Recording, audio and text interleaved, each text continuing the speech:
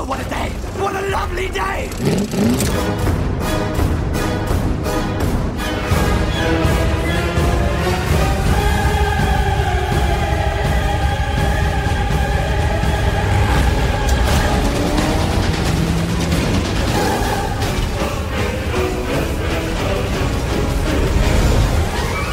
Welcome to the Mad Max Minute Podcast. I'm Rick. And I'm Julia. And today we are watching The Blood of Heroes from 1989. Now, you could also say that we're watching The Salute of the Jugger, which, the two names, it's the same movie, except one was called Salute of the Jugger in, like, Australia.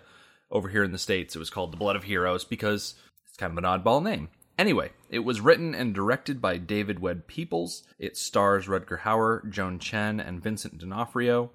Cinematography was done by David Egby, our friend from Mad Max there. Is that our connection to the movie? Or is less. there more? More or less. Okay. It was also a legitimately Australian production. Oh, okay. From that era. It was also recommended to us by one of our listeners. Oh, okay. Nice. So that's another good one.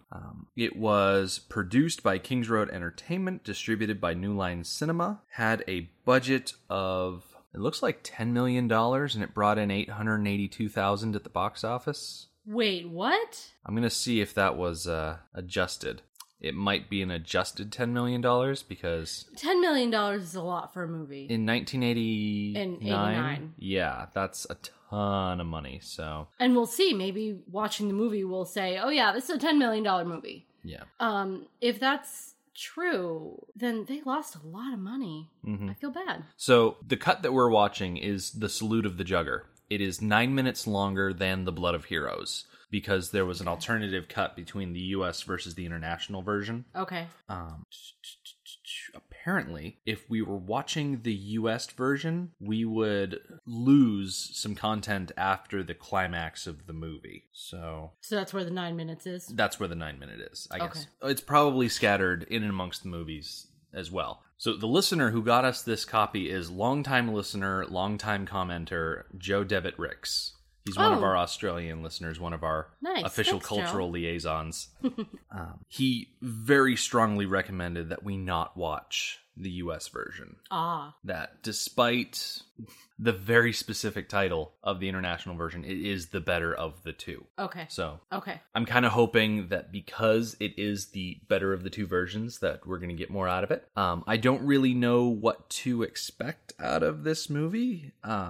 I mean, Rutger Hauer is a very well-respected actor who's been in some amazing films. The first one that pops to mind is Blade Runner. Mm-hmm. He was the replicant in that one. The name Joan Chen sounds familiar. She was in The Last Emperor. She was in Twin Peaks. That's where I recognize her from. Okay. Yeah. I think she was... I can't remember the character's name. Let's see if I can find it.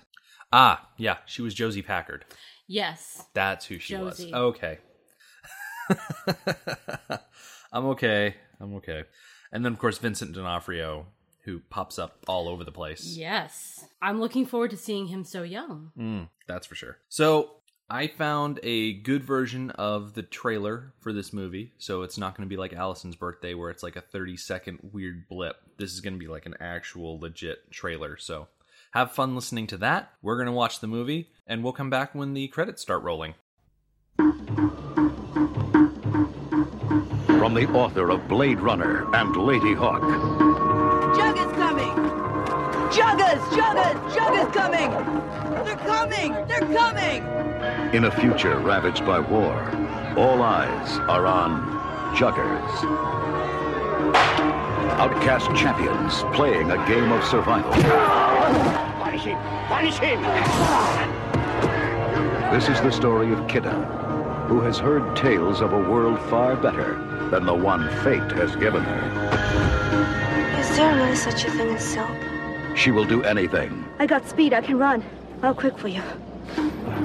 She will risk everything to be one of the Juggers. It is the story of Sallow, banished from a place of honor in the underground Red City because of a woman. I like the blood of heroes.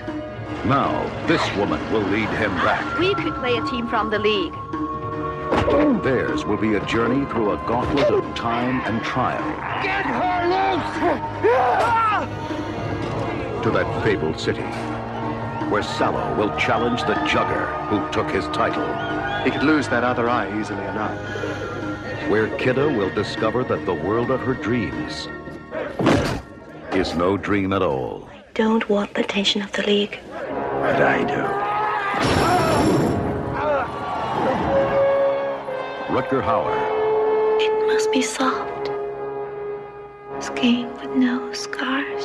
I like scars. and Joan Chen of The Last Emperor. They accepted the challenge! 100 stone! 3 The Salute of the Jugger. I wanted to win. It's not over.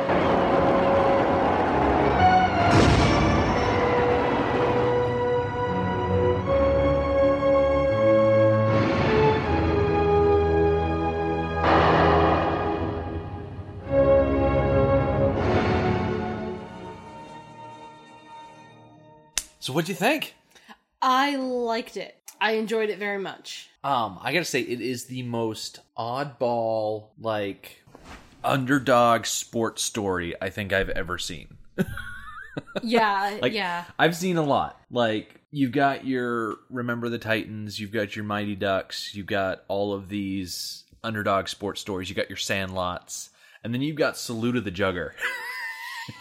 Yeah. They just made up a whole new sport. As I say, it kinda makes me feel like if they were to make a Harry Potter movie just about playing Quidditch, it would be just like this. Well, yeah. Post-apocalyptic Quidditch. No. Like take the setting out of it. Just take like the structure of the movie into account. Like the young kid who wants to make it big, and so they find a veteran team and get in good, and then go and like get recognized by, you know, the league or whatever it is. Like that would make a good like Quidditch story for like the Harry Potter universe. Like if Yeah, I they think wanted so. to do like one of those extended universe style movies, they could use this exact formula. Yeah, I think they could. I say, Although it was interesting. It was interesting. Like, it was compelling. Like, I didn't understand the sport at first, and I kind of picked it up rather quick, but, like, despite it being foreign, it was, like, really compelling. Despite it being foreign. Well, you know what I mean. I liked that they didn't hold your hand on explaining the sport. Mm-hmm. It was up to you. If you wanted to pick up how to play it, you could. The information was mostly there. But even if you don't know how to play it, you can still enjoy watching it. Yeah, and I like that they didn't, like, spoon feed us the explanation. Yeah. It's like football. I don't know how to play football. I don't know the rules of football, but I enjoy watching it. Yeah, like... And maybe I would enjoy it more if I did understand the rules, but I'm good with not. Yeah, it's not one of those things where, like, you need to know what each type of pass is or what each position is called. Like, I didn't get a good sense of, like, what each person on the team, like, what their position was called, but it was really easy to understand what they did. Yes. Like, what their point of being on the floor was. Yes. So to speak. So we start off the movie with this kid, like, running through this dog town, announcing the arrival of Juggers. The Juggers are coming, because this team, led by Rutger Hauer, is coming into town, and they are there to play this game called just The Game. It doesn't really have a name, anything more than just what it is. So let me see if I can find some rules here, because like we said before, they don't go into it. So the teams go around from town to town challenging the local team. If the traveling team wins, they collect the skull from that town. So the game involves 2 armored teams of 5 attempting to score by placing a dog skull on the opposing team's goalpost. One unarmed player, known as the Quick, runs with the skull while being protected by their teammates from attack by the opposing team. The game has its own Wikipedia page. Apparently it's something that people play in real life. Apparently it's really that's a little popular in scary. Germany. So, But I'm sure they play it much more low-key than they play it in the movie, because the movie is like no holds bar. yeah, it looks like when they play it in real life, they use the foam weapons and not so much the steel pipes and the chains and things like that. So Okay. A team is composed of 5 roles with 3 alternates allowed. So you have 1 quick, which is the unarmed player that is the only one allowed to touch the skull. You have 1 chain, who is a player armed with a chain that whips it around.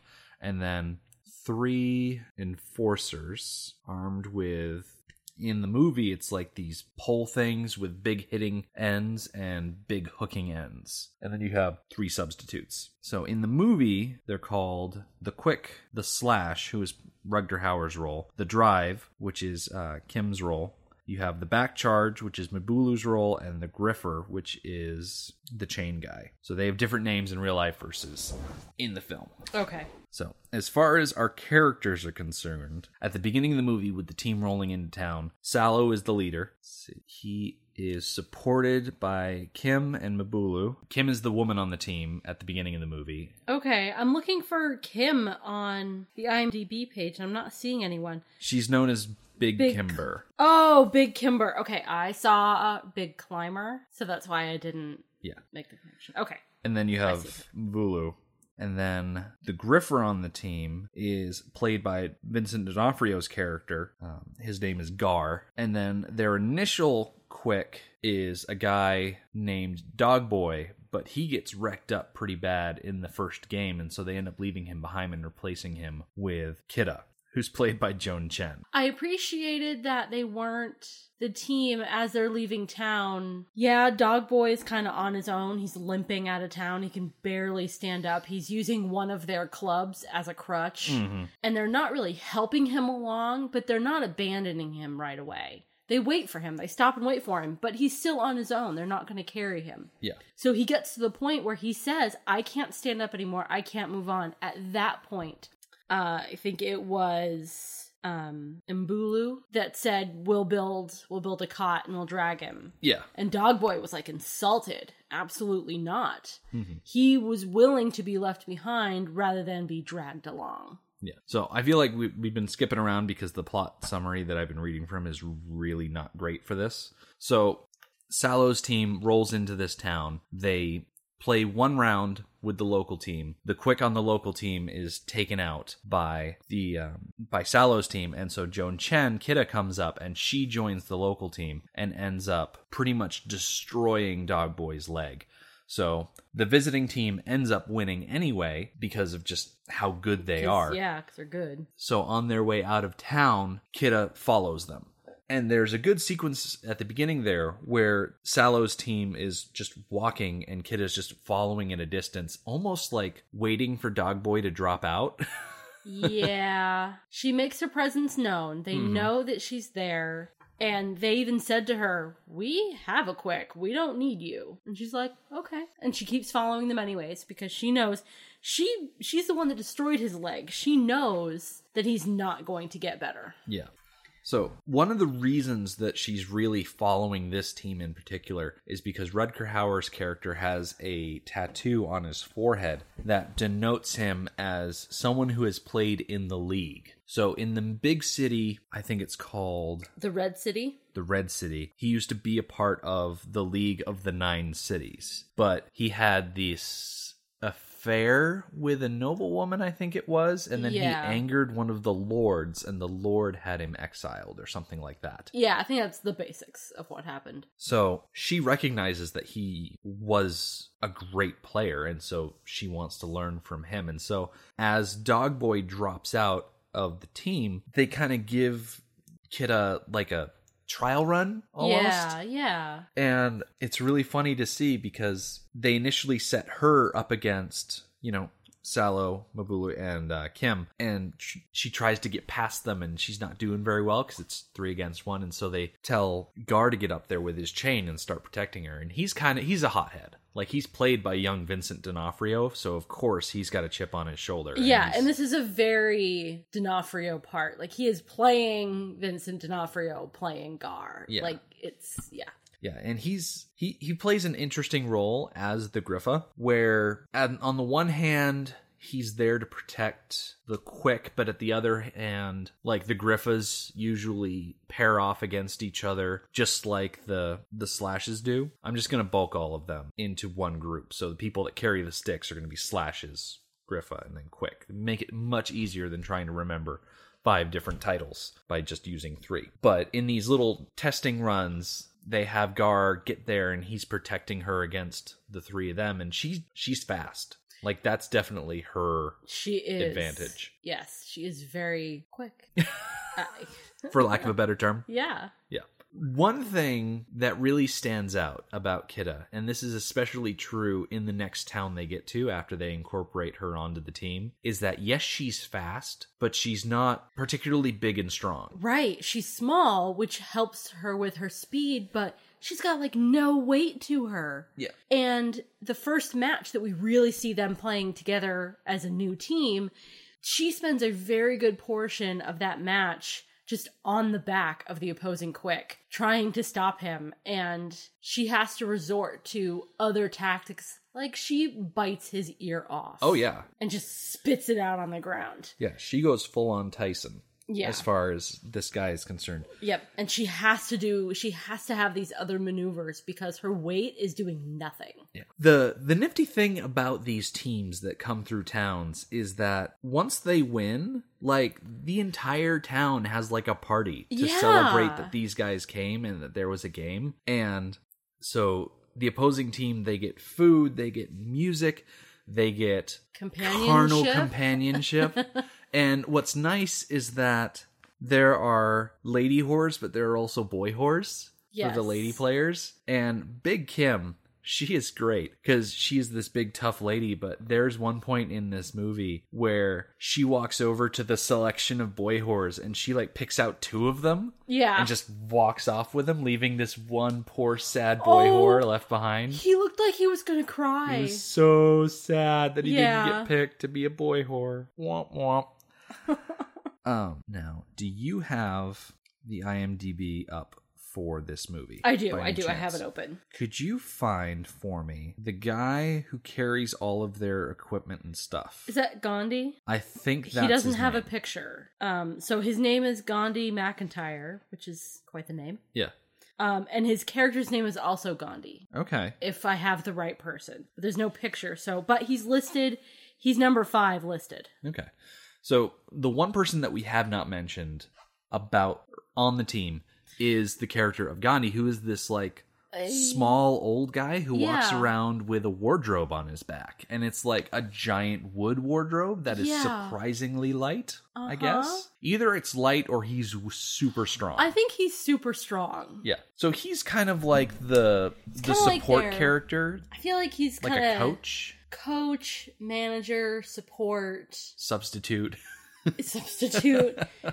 kind of everything that they need. Yeah. Yeah. As I say, he is kind of a comedic relief character. He's definitely a lighter tone than some of the more serious characters. Like, he's the guy who stitches everybody up after a fight. Yes. And after, I think it's the first fight, they are all recouping after the initial thing, and Salo comes into a tent, and Gandhi is there stitching up Mabulu. And Salo makes a joke about how Mabulu gets stitched up so often that soon he's going to be nothing but thread. Yeah. And it's funny because he takes a little dig at him. He says, "You'll be nothing but white thread." And Mabulu is a black character. Yep. Like, he's got really dark skin. And so that was just an extra little joke there. But as they go from town to town, like, they get to have these little revels. And so it's not a bad life. No, it considering seems it's pretty post-apocalyptic. good. Yeah. And the thing I like about the Juggers is that everyone is really sporting. Oh, yeah, they don't hold grudges. Like, as soon as that dog skull is on the stick, everybody, like, puts down their weapons, and they've got this, like, sign thing. A salute? Thank you. A salute thing they do. They, like, bump wrists together. And so they all do that thing together, and, like, it's all good, and then they go party. Yeah. One of the things that I was thinking about, because internationally this movie is called The Salute of the Juggers, and you see the salute a lot in this movie. And there is one point where a character is speaking to another character, and they say the phrase, "the blood of heroes." which is what Yeah. the US release is called. I don't understand why they changed the name. I don't see anything wrong with the name, The Salute of the Juggers. I think it's because Juggers is such a strange term. Yeah, so watch the movie and find out what a jugger is. I'm just trying to think. When you're putting up a marquee and the sign says the salute of the Juggers, like, yeah, people will go and they will see, the Return of the Jedi, so long as that title is preceded by Star Wars. If someone's looking at a marquee and it says the salute of the Juggers, and they're they going to don't- look at it and they're going to be like, okay, well, first of all, what is a jugger? Why are they saluting? Like, it's an intriguing title, but at the same time, if you've got that up against what else came out in 1989? Batman or Indiana Jones and the Last Crusade. Oh, yeah, there is. Lethal name- Weapon 2. Yeah, there's a lot of name recognition there. Roadhouse, Ghostbusters 2, National Lampoon's Christmas Vacation. Like, The Blood of Heroes is just a much more accessible title. So I can really understand why they changed it. I'm not sold. No? No. Now, do you know, was it Blood of Heroes only in the US, or was it Blood of Heroes outside Australia? So, So, like, in Europe, what was it called? Do we know? outside of the United States, it was The Salute of the Jugger. Okay, so it was only Blood of Heroes for the United States. Yeah. And it also is, like, The Blood of Heroes is a shorter cut. So as opposed to being 90 minutes in the US, it was 99 minutes everywhere else, which is the 99-minute version. That's what we watched. Yes. Which I think I was very satisfied with the length. It was not overlong or No. anything like that. No, it was a I felt like nice it had a length. very satisfying ending. Yes. Like, I can't imagine cutting it down more. Like, I'm sure you could do it, but at the same time, I feel like I was fine with it. So, we go from them having their first couple of games to having, like, a montage of games. Yeah. And you can see them getting better. Right. I think the three slashers? Mm-hmm. Is that what they're called? Okay, so the three slashers, they are like veterans, and they're always good. But Gar and Kiddo are both young and new, and they're the ones who need practice and experience. And the montage is them getting that. Yeah. So if I remember correctly, we end the montage with them winning a match just too fast. Yeah, it was too easy for them. Yes, which means there was no party. Yeah. Yeah, it was really just... Like, the party is an extension of the game. If the game is good and people are excited and they attend and they have a good time, then they go party. Yeah. But if the match is too easy, nobody's having a good time and they all go home. Speaking of not having a good time, somewhere before their really easy win, I think it was at the same party where Big Kim Took took two. two and Kiddo was just left with the one boy whore to pick from. Yes. The really sad one. And you see her looking back and forth between Gar and the one sad boy whore. And she looks back and forth between them a couple of times. Yeah. And then we cut inside the tent and and Kiddo ended up with Gar. Yes. But it's not like a comfortable situation for either of them. No, it reminded me of... Is it Temple of Doom? Where... No, it's not Temple of Doom. It's Raiders of the Lost Ark. It's Raiders of the Lost Ark, where Indiana Jones is all beat up and sore, and what's-her-face? Marion is trying to make a move, and he's like, ow, don't touch me there, that hurts. Like, that's exactly what this was Yeah. like. So Sallow walks into the tent and he sees the two of them and he's like, well, And he's that's just why watching. that's why juggers don't have sex after a game, because it's like just rubbing wounds against wounds. Right. They're both in pain and sore and bloody.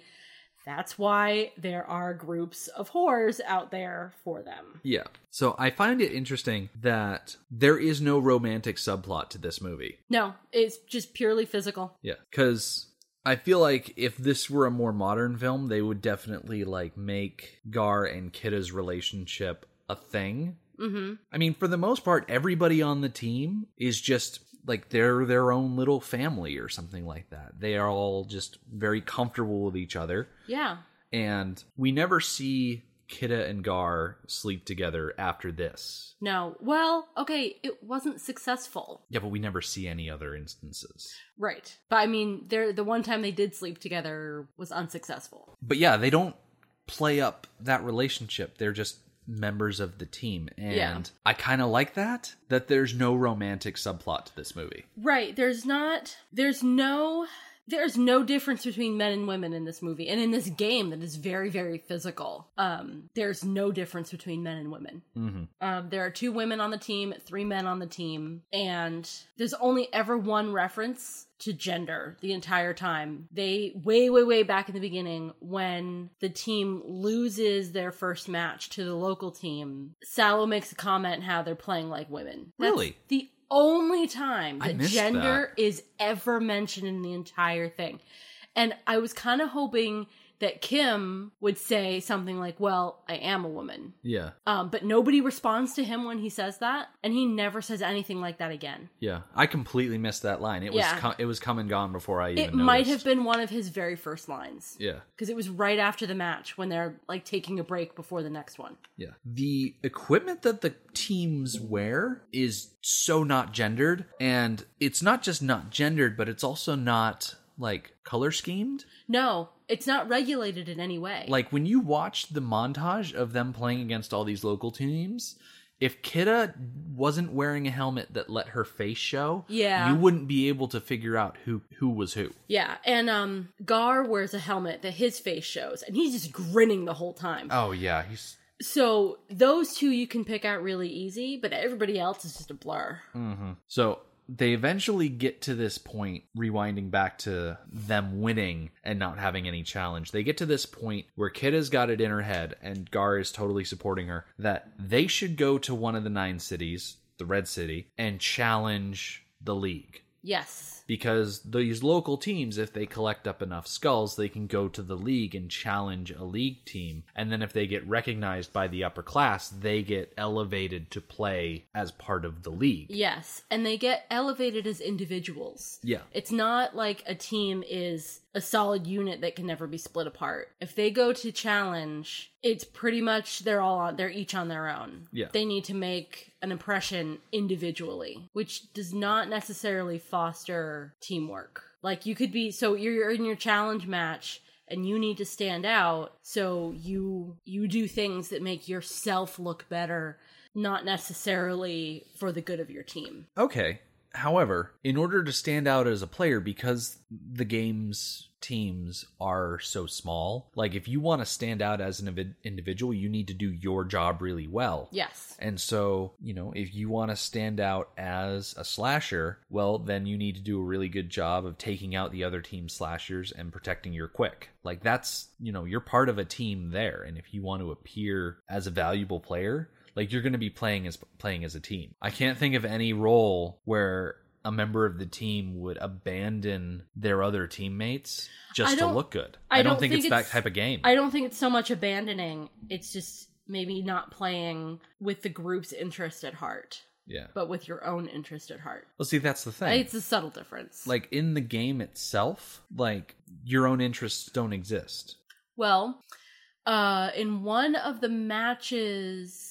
Oh, was it during the montage? Was it the challenge? Where the opposing quick did a fancy schmancy move. Like he did an extra roll that he didn't need to do. Are you talking about him showboating? Yes. Oh. And it made him look good, but it also lost him the match because Kidda had enough time to catch up to him. Yeah, but I don't think that's the same thing. Yeah. So, rewinding, before we get to the final match, let's get back to the setup. So, they go to the Red City, which is an underground city. Yes. Like, they show this huge long line of people going into this, like, rusty little shack, and no one's coming out again. So, it's like, we don't know what's going on until they descend into the city. It's an elevator. And it takes a very long time. Like, they all, like, settle in. Yeah.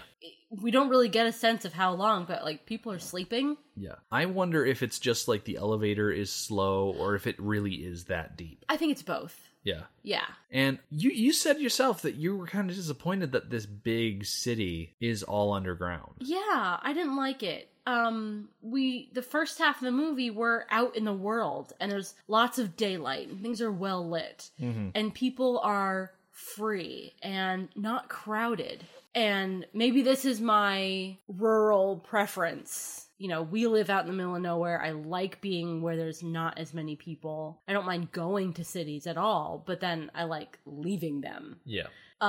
So to go into this dark, cramped, hot, no air circulation city just felt like a step down. Yeah. And this is where Kidda and Gandhi tells Kidda about the city and how the upper class live, and he talks about silk, and she really kind of latches onto that idea. Yeah. Of silk. It's like a breeze on your cheek. Yeah. Well, first of all, those people don't know what that means. They don't have breezes on their cheeks.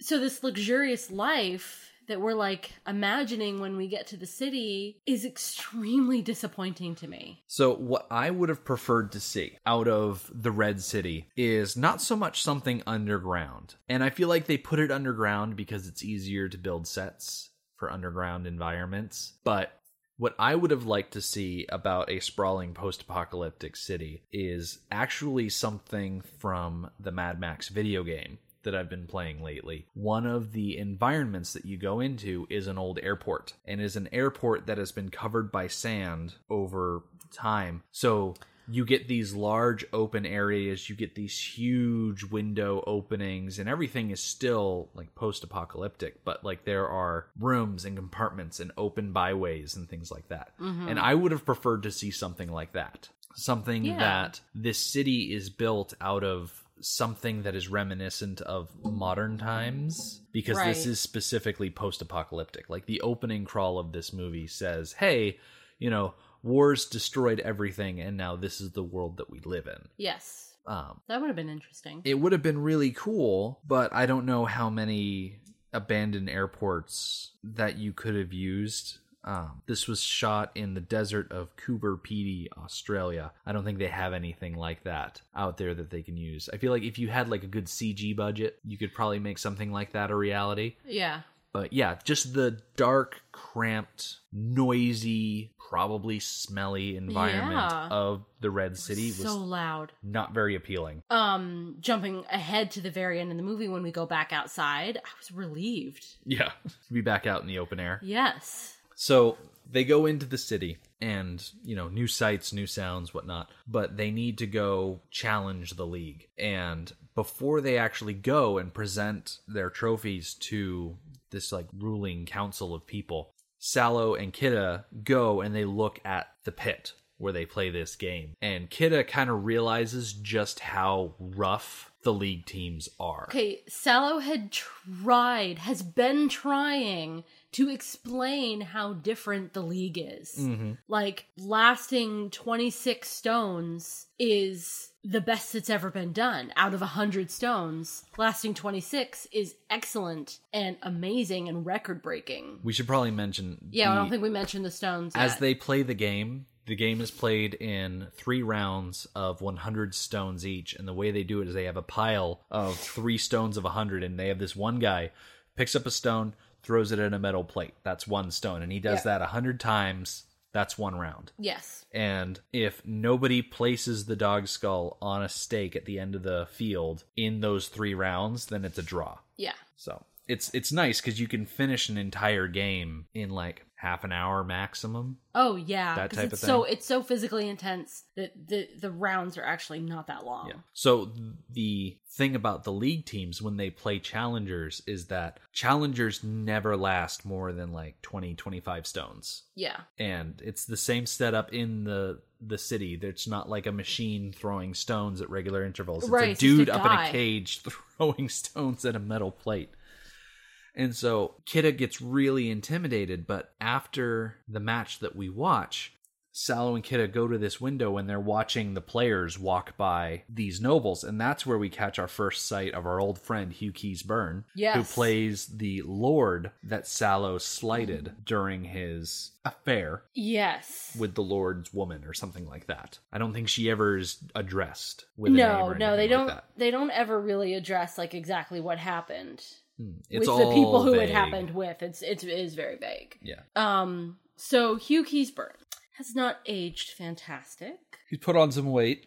in I the think- 13 years since I think Mad Max. his problem is that when he puts on weight, which as we age, that tends to happen, he puts it on in his face. Yeah. Like his physique, which we didn't really get to see him much at all from like the shoulders down, so we didn't really get a sense of like his body size. But he wasn't a large man. I think when he puts on weight, he puts it on in his face. Yeah. And Seemed a bit rounder there. yes, but his acting has not changed at all. No, it's still great. Yeah, it's still fantastic.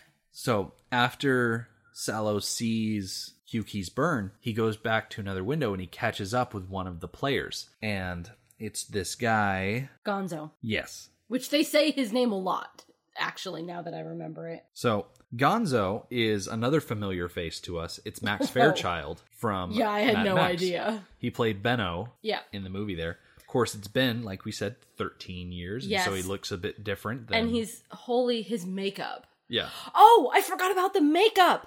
That's why it was so amazing. Because it was Michael Westmore. Did the makeup. That's why the makeup was so good. Yep. All these players are covered in scars. Absolutely covered in scars. And Gonzo has a steel plate in his head, first of all. Mm-hmm. And he is completely unrecognizable as Max Fairchild. And it just occurred to me that it was all so good because Michael Westmore, who is the makeup designer for Star Wars. Off the top of my head, I don't remember like specifically which ones, but many of them. Like a creature designer. We know him from the sci-fi show Face Off. Yep. Where he serves as an advisor or a mentor. Okay, so Michael Westmore, let's go down his filmography so you know what movies he's worked on. Let's see. He's worked on Star Trek Enterprise, the 2001 series, Star Trek Nemesis, Along Came a Spider, Star Trek Voyager, the TV series, Deep Space Nine, Insurrection. Those are all Star Treks. First Contact. He worked on The Next Generation. He did makeup for Rocky V, the MacGyver TV series. Wait, did he not do Star Wars? I haven't gotten back that far yet. Oh, okay. For a second, I thought I was wrong. He was makeup designer for Masters of the Universe in 1987. He did prosthetic makeups for Blade Runner, First Blood, Rocky III, Raging Bull, Rocky II. Okay, so he did not do Star Wars. Nope. Okay, so it was Star Trek that I was thinking Yeah, he of. did all of the Rocky movies, but yeah, no Star Wars Okay, so movies. it's Star Trek that he was heavily involved with. Yeah. Yeah, he's amazing. He's a legend. When I saw his name on screen, I had to like double check to make sure it was like the same Michael Westmore. Yeah. Yeah.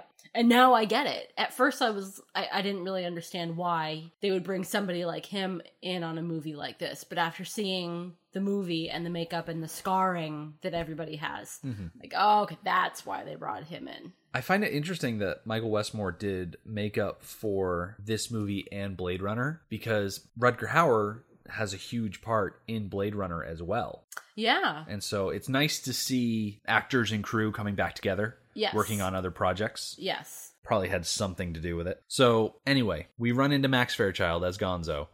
And Sallow's like, I'm going to challenge the League. And Gonzo's like, are you sure that's a good idea? Because you didn't really leave here on the best of terms and whatnot. And Sallow's like, no, this is happening. So they go in front of the judges' table, so to speak. And Gandhi goes up and he just empties their bag of skulls or something like that. It's either Gandhi or Kidda who empties the bag. Kidda, I think, is the one who formally makes the challenge. Yeah. Because normally it would be the leader of the team, which is Sallow. But they decide that that Sallow wouldn't do it so that they wouldn't refuse the challenge just offhand. Yeah. Like, he kind of tried to hide a little bit. Yeah, definitely hanging out in the shadows. Yeah, when he presented himself, they present themselves one by one. When he presented himself, he didn't stick around for long, and he didn't draw the attention of anybody. Yeah. He just kind of stood there for a second and then went and hid in the shadows again. Yeah, you can definitely tell that Kimber and Mabulu and Sallow are kind of veterans to this process because Kidda walks in, she empties the bag of skulls on the table and then goes to stand by the side. The three slashers walk in, they just kind of stand there for a moment, then step to the side. And then Gar comes in and he's got his griffer's chain. Yeah. And he's standing there and they're not looking at him, so he starts whipping his chain above his head and he's like, ha! Like making a big thing about it. And They still don't look up at him. they don't care. And They so he don't. goes back to the thing, and was it Gandhi who says it's like, it doesn't matter at this point. This is all just a farce. They only care about the skulls. Right, they really only care about your record. Yeah. Yeah. And so it's at that point that the nobleman that we saw earlier, Hugh Keys Byrne, he comes in and he notices Sallow. Like he sees him in there and he's whispering to the guy behind the table, and they think that because this nobleman recognized Sallow that they're not going to get in. Which is what I thought too. Yeah, everyone's really downtrodden. And so I think it's at that point that we get the wall-mounted hotel scene. Yes. So Which was very interesting. Sallow and Kidda, they're walking together and they go to this hotel setup where it's this dude at the bottom of a wall with a table, and they want to buy some cots to sleep on or something like that. And so Kidda's like, buy one, save your money. And so then they start this long climb up this ladder past rows and rows and rows of cots and like wall cutouts and things like that. Yeah. Higher and higher, and it's like dizzying to think Yeah. how high this thing is. Yeah, it was... I'm not great with heights. Yeah. So, yeah, that was something. But it was interesting because once they got to the top, they had this little conversation about like how the league players live, you know, surrounded by silk and treated as equals with the other noble people and whatnot. And I think at this point is where Kidda mentions that, you know, is silk really a thing? Like, I've heard that it feels like breeze on your face. And it's like, I feel like that's definitely her main motivation throughout this movie, to go from where she started as a farmer to that point where she's like a respected league player, being able to have luxurious things. Yes. I'm not really... At first, I thought her motivation was just to get out of her town and travel and get to compete. And then she brings up the idea of going to challenge the league in one of the big cities, the Red City. I never felt like luxury was a huge motivation for her. So at the end, where it did kind of seem like a motivation, it felt out of the blue. Because as soon as she started bringing up the idea of being a league player, that's definitely where I felt that her motivations became clear. Like, her goal was to become a league player so that she could escape that life of squalor. I mean, Vincent D'Onofrio's character, he wanted the fame. Like, he wanted the recognition. Yes. But she wanted, you know, a better life. A better life. So they are up there, and I don't know what they do, but at one point Kidda mentions, you know, being a league player must have been amazing, you know, food, clothing, women with no scars, and Rutger Hauer fires back with like that he likes scars. And so I'm not sure, like, did they sleep together? Is that the implication? Yeah, absolutely. That was her entire goal. She did not care about saving money. She shared a cot and she went up there to sleep with him. Oh, okay. Yeah, absolutely. Yeah, there's a lot of things happening in the Red City. Like, well, actually, there's a lot of things happening in the movie where the lighting is not great. And so there are things happening, I'm sure, but I can't see them. Well, okay, that's true, but as far as those two go, Kidda and Sallow, tension had been growing for a little while. And it might be the difference in our sensibilities that I picked up on it and you didn't. Yeah. But it was very clear to me. Her motivations for sharing a cot were not to save money. Yeah. So, okay, before we leave this scene though. Yeah. So she's like, the way she says women without scars is intimating that she is a woman with scars, therefore he must not want her. That he prefers women without scars. She doesn't have any scars yet. no, she has like one on her face. Not as bad as Big Kim, but Yeah, she does not qualify as being a scarred person yet. yeah. She has, I mean, I think we've seen every match that she has been in, and it's only been a handful through the montage. So, yeah, she does not count as a scarred woman. Yeah. One thing that I kind of like about the hotel scene is that immediately after it, we get a shot of Gonzo in amongst the upper class people. Yes. And his arrangement is much different. He's dressed very finely. Yes. He's eating at a buffet. Uh-huh. You know, and so he's approached by Hugh Keys Byrne, and Hugh Keys Byrne is like, okay, you need to wreck Sallow. Like, you need to destroy this guy. Yeah. He gives him specific instructions. Like, Yeah, You're like- going to break his legs. Like, take his other eye. Yeah, take his other eye and break his legs. I think those were the specifics. Yeah. So we get into like the next morning or something, and Gar is down there at the bottom of the thing, and he's shouting up to find Sallow and Kidda. And Waking everybody up. oh my gosh, the comments from the Peanut Gallery in this scene are priceless, because he's like shouting up there and people are like, shut up, go away. And then he eventually gets Kidda's attention. She leans over first and then Sallow leans after her, and he's like, we got into the trial or whatever it is. Yeah. And so as soon as he said we got in, they approved us. There's other voices, no one cares. Yes. And I'm like, prize heckling right there. Yep. But yeah, they get to go up against a challenger team, and the challenger team that represents the Red City must not be a regular group of like top-notch seat. Yeah, I feel like they're probably like the junior people. Yeah. Yeah. Because Gonzo shows up to play with them, and they're like, Gonzo, what are you doing here? You don't usually fight in challenges. And Gonzo's like, oh, special request or something like that. Yeah. And then he gives one of the other slashers instruction. He said, okay, you see that guy? When I hit him, you need to pin him. Yes. And keep him down. Yeah. So in this first round, like, they go for, I think it's like 35 stones before people really start like noticing something is up. And Yes. by the time they hit 60 stones, which is like 3 times better than any challenger team has ever gone, you get this kid who's running through the Red City, getting people to go watch this thing. Because nobody watches challenge matches. Right. They're usually way too quick to even, count as worth it. So they're having just this knockout, drag out round where Kidda is all over this Red City quick, and they are going back and forth. And so this opposing quick, he knocks down Kidda, and then he has the skull, and he does this like showboaty slide on his knees. To the end of the thing, and then normally he has beaten up the opposing quick enough that he just plops the skull down. Right. At that But- point, he doesn't have to worry about the opposing quick. But Kidda gets up and she tackles this guy Yep. before he can place the skull down. And then the whole rest of the match, the remaining 40 stones, is her just either beating up on him or getting between him and the post. Yeah, I mean, the post is right there.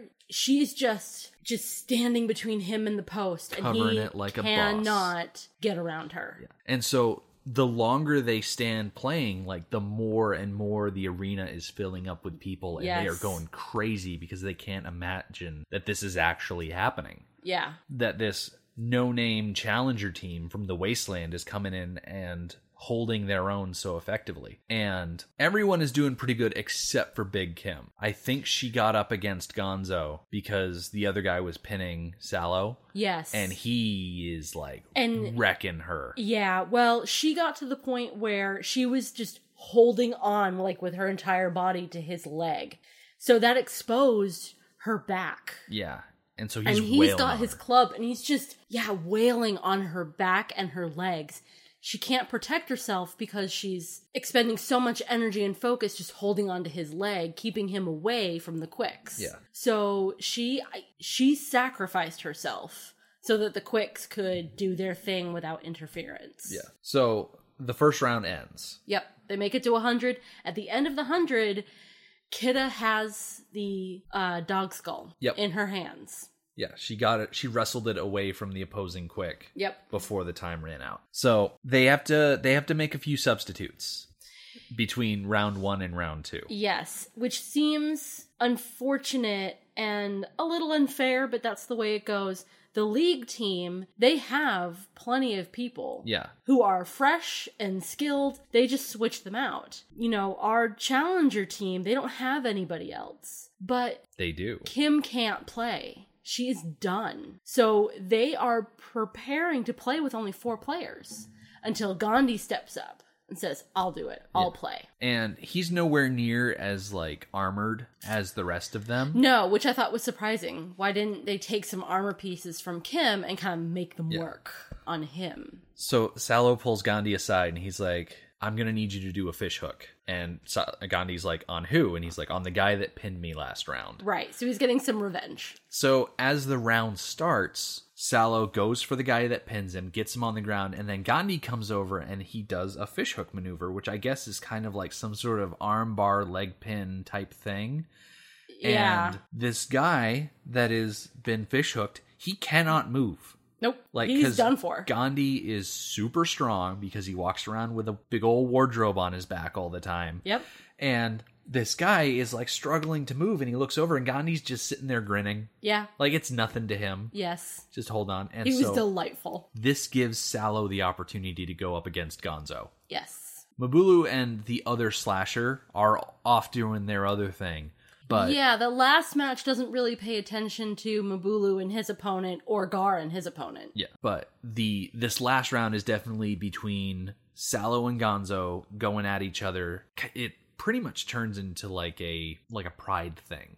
Absolutely. And because they end up fighting directly in front of the window that has Hugh Key's burn in it. Yep. And so as Sallow beats up Gonzo, Hugh Key's burn is right there seeing it happen. And once Gonzo goes down because, he got beaten up so much, Rutger Hauer takes off his helmet and he looks right at Hugh Key's burn, like stares him down because he knows that like he's better than these other league people and that he would still be the top of the pile if he didn't get exiled. So with Gonzo like taken out, like he got knocked out. Yeah, and he's so no longer a worry. Sallow walks over to the opposing team's quick and just grabs him and throws him down. Yep. So And he's so- done for. So Kidda's got the skull and she's like, awesome, I'm gonna go run, but Sallow grabs her arm and he's like, no. And they kind of look around at the field. Yeah. And the challenger team is in control everywhere. Yeah. So Sallow goes, no, walk slowly. Slowly, And which- so she just takes her mean, time. She was showboating in a less showboaty way, but she was still showboating. Like, just go put the head on the stick. No, this wasn't her. This wasn't her thing at this point. This was Sallow trying to make a point. Yes, it was. And it's funny because you could say, well, if she's taking her time, they're going to run out of time.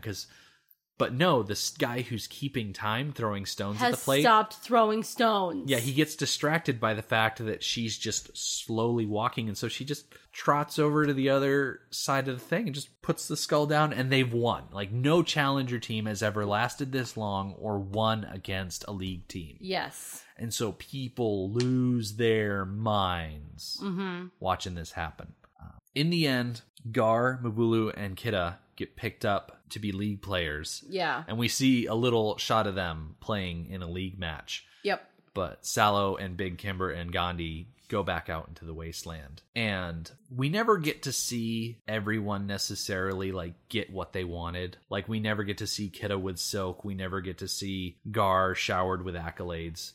But we do have like this parting shot of Big Kim and Sallow and some new people that they picked up out in the wasteland again, and they're just waiting for their challengers to arrive because this is their life. And Gonzo goes up to the Lord after the ending fight, and he's like, well, what are you gonna do to Sallow? And the Lord's like, nothing, I'm gonna send him back out into the wasteland. And I feel like that's punishment enough. yeah, I think Sallow's story is not so much to get back into good graces, it's just to prove that he's good enough to make it. You know what I mean? Yes, just kind of For him, I think he wants to remind them who he is and how good he is. Yeah. And he is okay returning to his exiled life and leaving them behind forever. yeah, just as long as they recognize. That he is better than them. Still with, old bones and one eye. Yeah, so. And that's pretty much where the movie wraps up. It's very satisfying. It is very satisfying.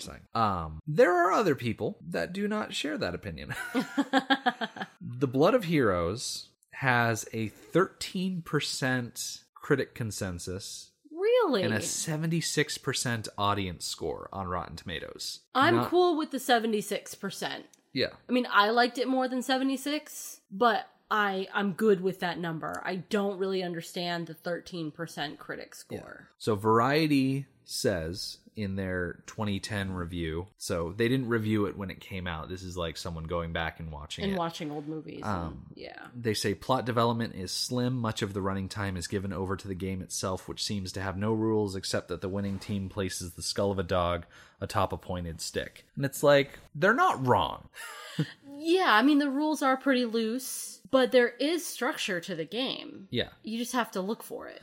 From Vincent Canby from the New York Times said, an unusually successful film of its kind, a good lean variation on the post-apocalyptic adventure thriller that looks into the future to see the dark ages of the past. that was written August 2004. He gave it a 3 out of 5. The thing I like about this movie is that it's a sports movie. Yes. Like, yes, it's post-apocalyptic. Yeah, but you could replace that sport with almost any other sport. Yeah. And have a movie that has probably been made. Like, this is essentially post-apocalyptic Bend It Like Beckham. Or I've actually never seen Bend It Like Beckham. I assume it's about playing sports, but yeah, the tenets and tropes of the sports genre are all here. Yes, absolutely. The young buck who wants to prove something, the old veteran who still has a lot to contribute, like, they're all here. Mm-hmm. And I think it works. I agree. I think it works as well. I think it takes that typical sports movie and adds to it because they are post-apocalyptic. And I really like the addition of the party after the matches. That these people who live these difficult lives and, you know, are barely surviving, they have this joy, the game. Mm-hmm. And when they celebrate either winning or losing, they celebrate that the game was played, that a good game was played. Yeah. I kind of look at this whole setup as ultimately a hopeful film. That, yeah, society and resources and all the things that make modern life have broken down and blown away, but we still have accordions. Yes, except there are still accordions. Have hung on. But despite all of that loss, there are still people that survive, they thrive, and they thrive to the point where they can have sports. Yes. Sports are not something that help you survive day to day. It's not collecting food, it's not cultivating food, it's not building or maintaining shelter. It's a distraction. Right. For things like sports to exist, and a lot of anthropologists frame it in, for things like art to exist, those other basic needs have to be met. Yeah. You have to be able to produce enough food to have people who don't have to be producing food. Yeah. So that's the level that they're at. They produce enough that there are people who don't have to be producing. And instead of art and arguably culture, it's sports. Yeah.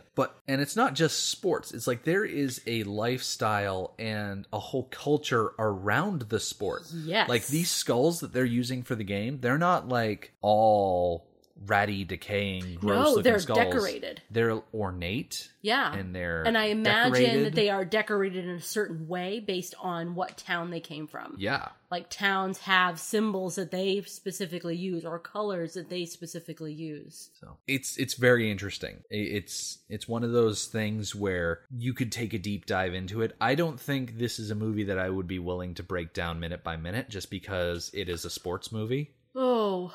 And I'm not sure, like, all of those game montages would be terribly interesting to dig into. No. It's just the implications of the world seem very interesting. Yes. I think it could be, I think you're right, it could be delved into, but the thought of myself going through it minute by minute, it's like okay, the matches, I kind of equate those with battle scenes. Yeah. Lots of, like, mud and blood and grossness. I don't particularly enjoy them. Mm-hmm. What this movie had going for it is they were really quick. Yeah. One thing I kind of like about these games, and I think you touched on this a little bit just now, is that this is a world that was destroyed by war, and so in this post-apocalypse, they don't fight wars, they play games. Yes. They play war games. It kind of has a bit of a Thunderdome feel to it, where there's no real examples of people, like, getting into disagreements and fighting out and hashing out, because that's what the Thunderdome is for. Yeah. It's one of those things where, in order to keep the entire world from burning up, if people have disagreements, they settle it in the dome and then it's done. Yeah, we're never shown any real conflict. Yeah. And I like that in this movie, like, there are people that have those urges and those tendencies to be really physical. You join a Jugger team. Yeah. And your job now is to go from town to town or stay in one place and defend the title and just beat up on people for, 5-6 minutes at a time. Yep. And, that is their way of releasing that pent-up energy. Right. And gaining glory. What I like about that is at the end, there's no animosity. Yeah. Everyone is really cordial. Yeah. It's all for sport. And it's so established that that's the framework. Yeah. There is one point in this movie where Rutger Hauer is kind of shambling around this town after a game, and their visiting team beat the local team, and so he kind of stumbles into a room, and there's the other team. Yeah. And it looks like they're going to throw down. It looks like they're going to fight. But And I thought Ivan said there's going to be a rumble. But then the leader of the other team sees Rutger Hauer, and he starts laughing, and he gives him a big hug. It's like these guys share a kindred spirit as players of the game. Yes. And yeah, there is income disparity, and there are people trying to eke out existences, but you know, it doesn't seem like it's a bad setup, the universe that they've crafted in this movie. Like, it could be better. Yes. But it doesn't seem awful. It's not as bad as Mad Max. No, it is not as bad as Mad Max. No. So is there anything in this movie that kind of sticks out as your favorite part or favorite thing? I think my favorite thing about the movie is life outside. Yeah. It is a hard life, and these people do work hard, but then they have this entertainment that comes around that they are so excited for, and they just want to see a good match. It's more about seeing a good game than it is about who wins. Mm-hmm. And of course, it's still a matter of pride about your team winning. You know, you want them to win, but you want to see a good match. And then you have a party. Doesn't seem so bad to me. No. I mean, life in the city, underground, no, that seems horrid to me. But that kind of semi-freedom of being out in the world, it's only semi-freedom because you're still working hard just to survive. But you're out in the world and you can see the sky and you can feel the breeze and you get rained on. And yeah, it just doesn't seem so bad. Yeah. If I had to pick out one thing in this movie that I really enjoy, I think it would be the fact that they've crafted this game that is really easy to understand, even without having it laid out. I enjoy the game. Yeah. I think it's an incredibly unique part of this movie. It certainly sets it apart from other post-apocalyptic films, and it's enjoyable to watch because there are elements to it where if you want to focus on the slashers, you can focus on how they interact with the other slashers on the other team. If you want to focus on the grifter and watch the chain work, like, that's another element that you can pay attention to. And if you want to just focus on the quicks, like, that's its own little battle there. Like I said, it goes back to the Quidditch thing. Yeah. You know, how there's these specific responsibilities of the game winner, the strategist, and the muscle. Yeah. Like, I don't think we've drawn the direct comparison between Quidditch and the game. Yeah, I'm not really sure that there is. I mean, obviously the Quick and the Seeker are very comparable, but the roles of the others, it's kind of hard to compare them one to one, but I think a team as a whole is very comparable. Yeah. Like, it would be the equivalent of having 3 beaters, 1 chaser, and 1 seeker. Yeah, Except maybe. the chaser and the beaters can't touch the quaffle. Well, they're not supposed to touch the quaffle anyways. There wouldn't even be a quaffle. No, there wouldn't be a quaffle. Okay, so if you wanted to take the game and play it in the Wizarding World, you would take your seekers and you would take a snitch and maybe swap the snitch out for a quaffle or something like that. And so you have your 2 seekers, they can touch the quaffle, and then you have 3 beaters on each team, and who are beating each other instead of who are beating up bludgers. each other, but at the same time they're also trying to beat up the seekers. And then the keeper is kind of like the grifter. I know I said the chaser, but like the keeper is kind of the same, except the keeper doesn't protect the goal. The keeper kind of protects the quick. Honestly, it sounds like a jumbled mess because I'm not explaining it nicely, and it's an audio thing. There's no way I could ever show you a picture of how it would line up 1-to-1. But I kind of imagine, like, if the Wizarding World had a Australia school, that they would play something more like that they this. would play the game and they wouldn't play Quidditch. Bunch of wizard kids out in a field beating each other up. It would make more sense in a wizarding world to play a game where you beat each other up so much, because they have like healing spells and potions and whatnot. Yeah. You wouldn't walk away with this group of people who are covered in blood and then covered in scars. I mean, the original Quick, the one that with the broken leg that didn't last, Dogboy, yes. His face looked like it got chewed up. Yeah, it was very deformed. Yeah. Yes. Like- oh, speaking of deformed faces, Mbulu, he had like stripes. Yeah, he had like scars Now, going was all that- up and down his face. They seemed too like uniform and decorative to be scars from playing the You think game. it's some sort of ritualistic scarification? It seemed more like cultural. This scarification was cultural. Could be. Yeah, I wasn't really sure. They never go into it. No, they don't. Is there anything about this movie that stands out as your least favorite part?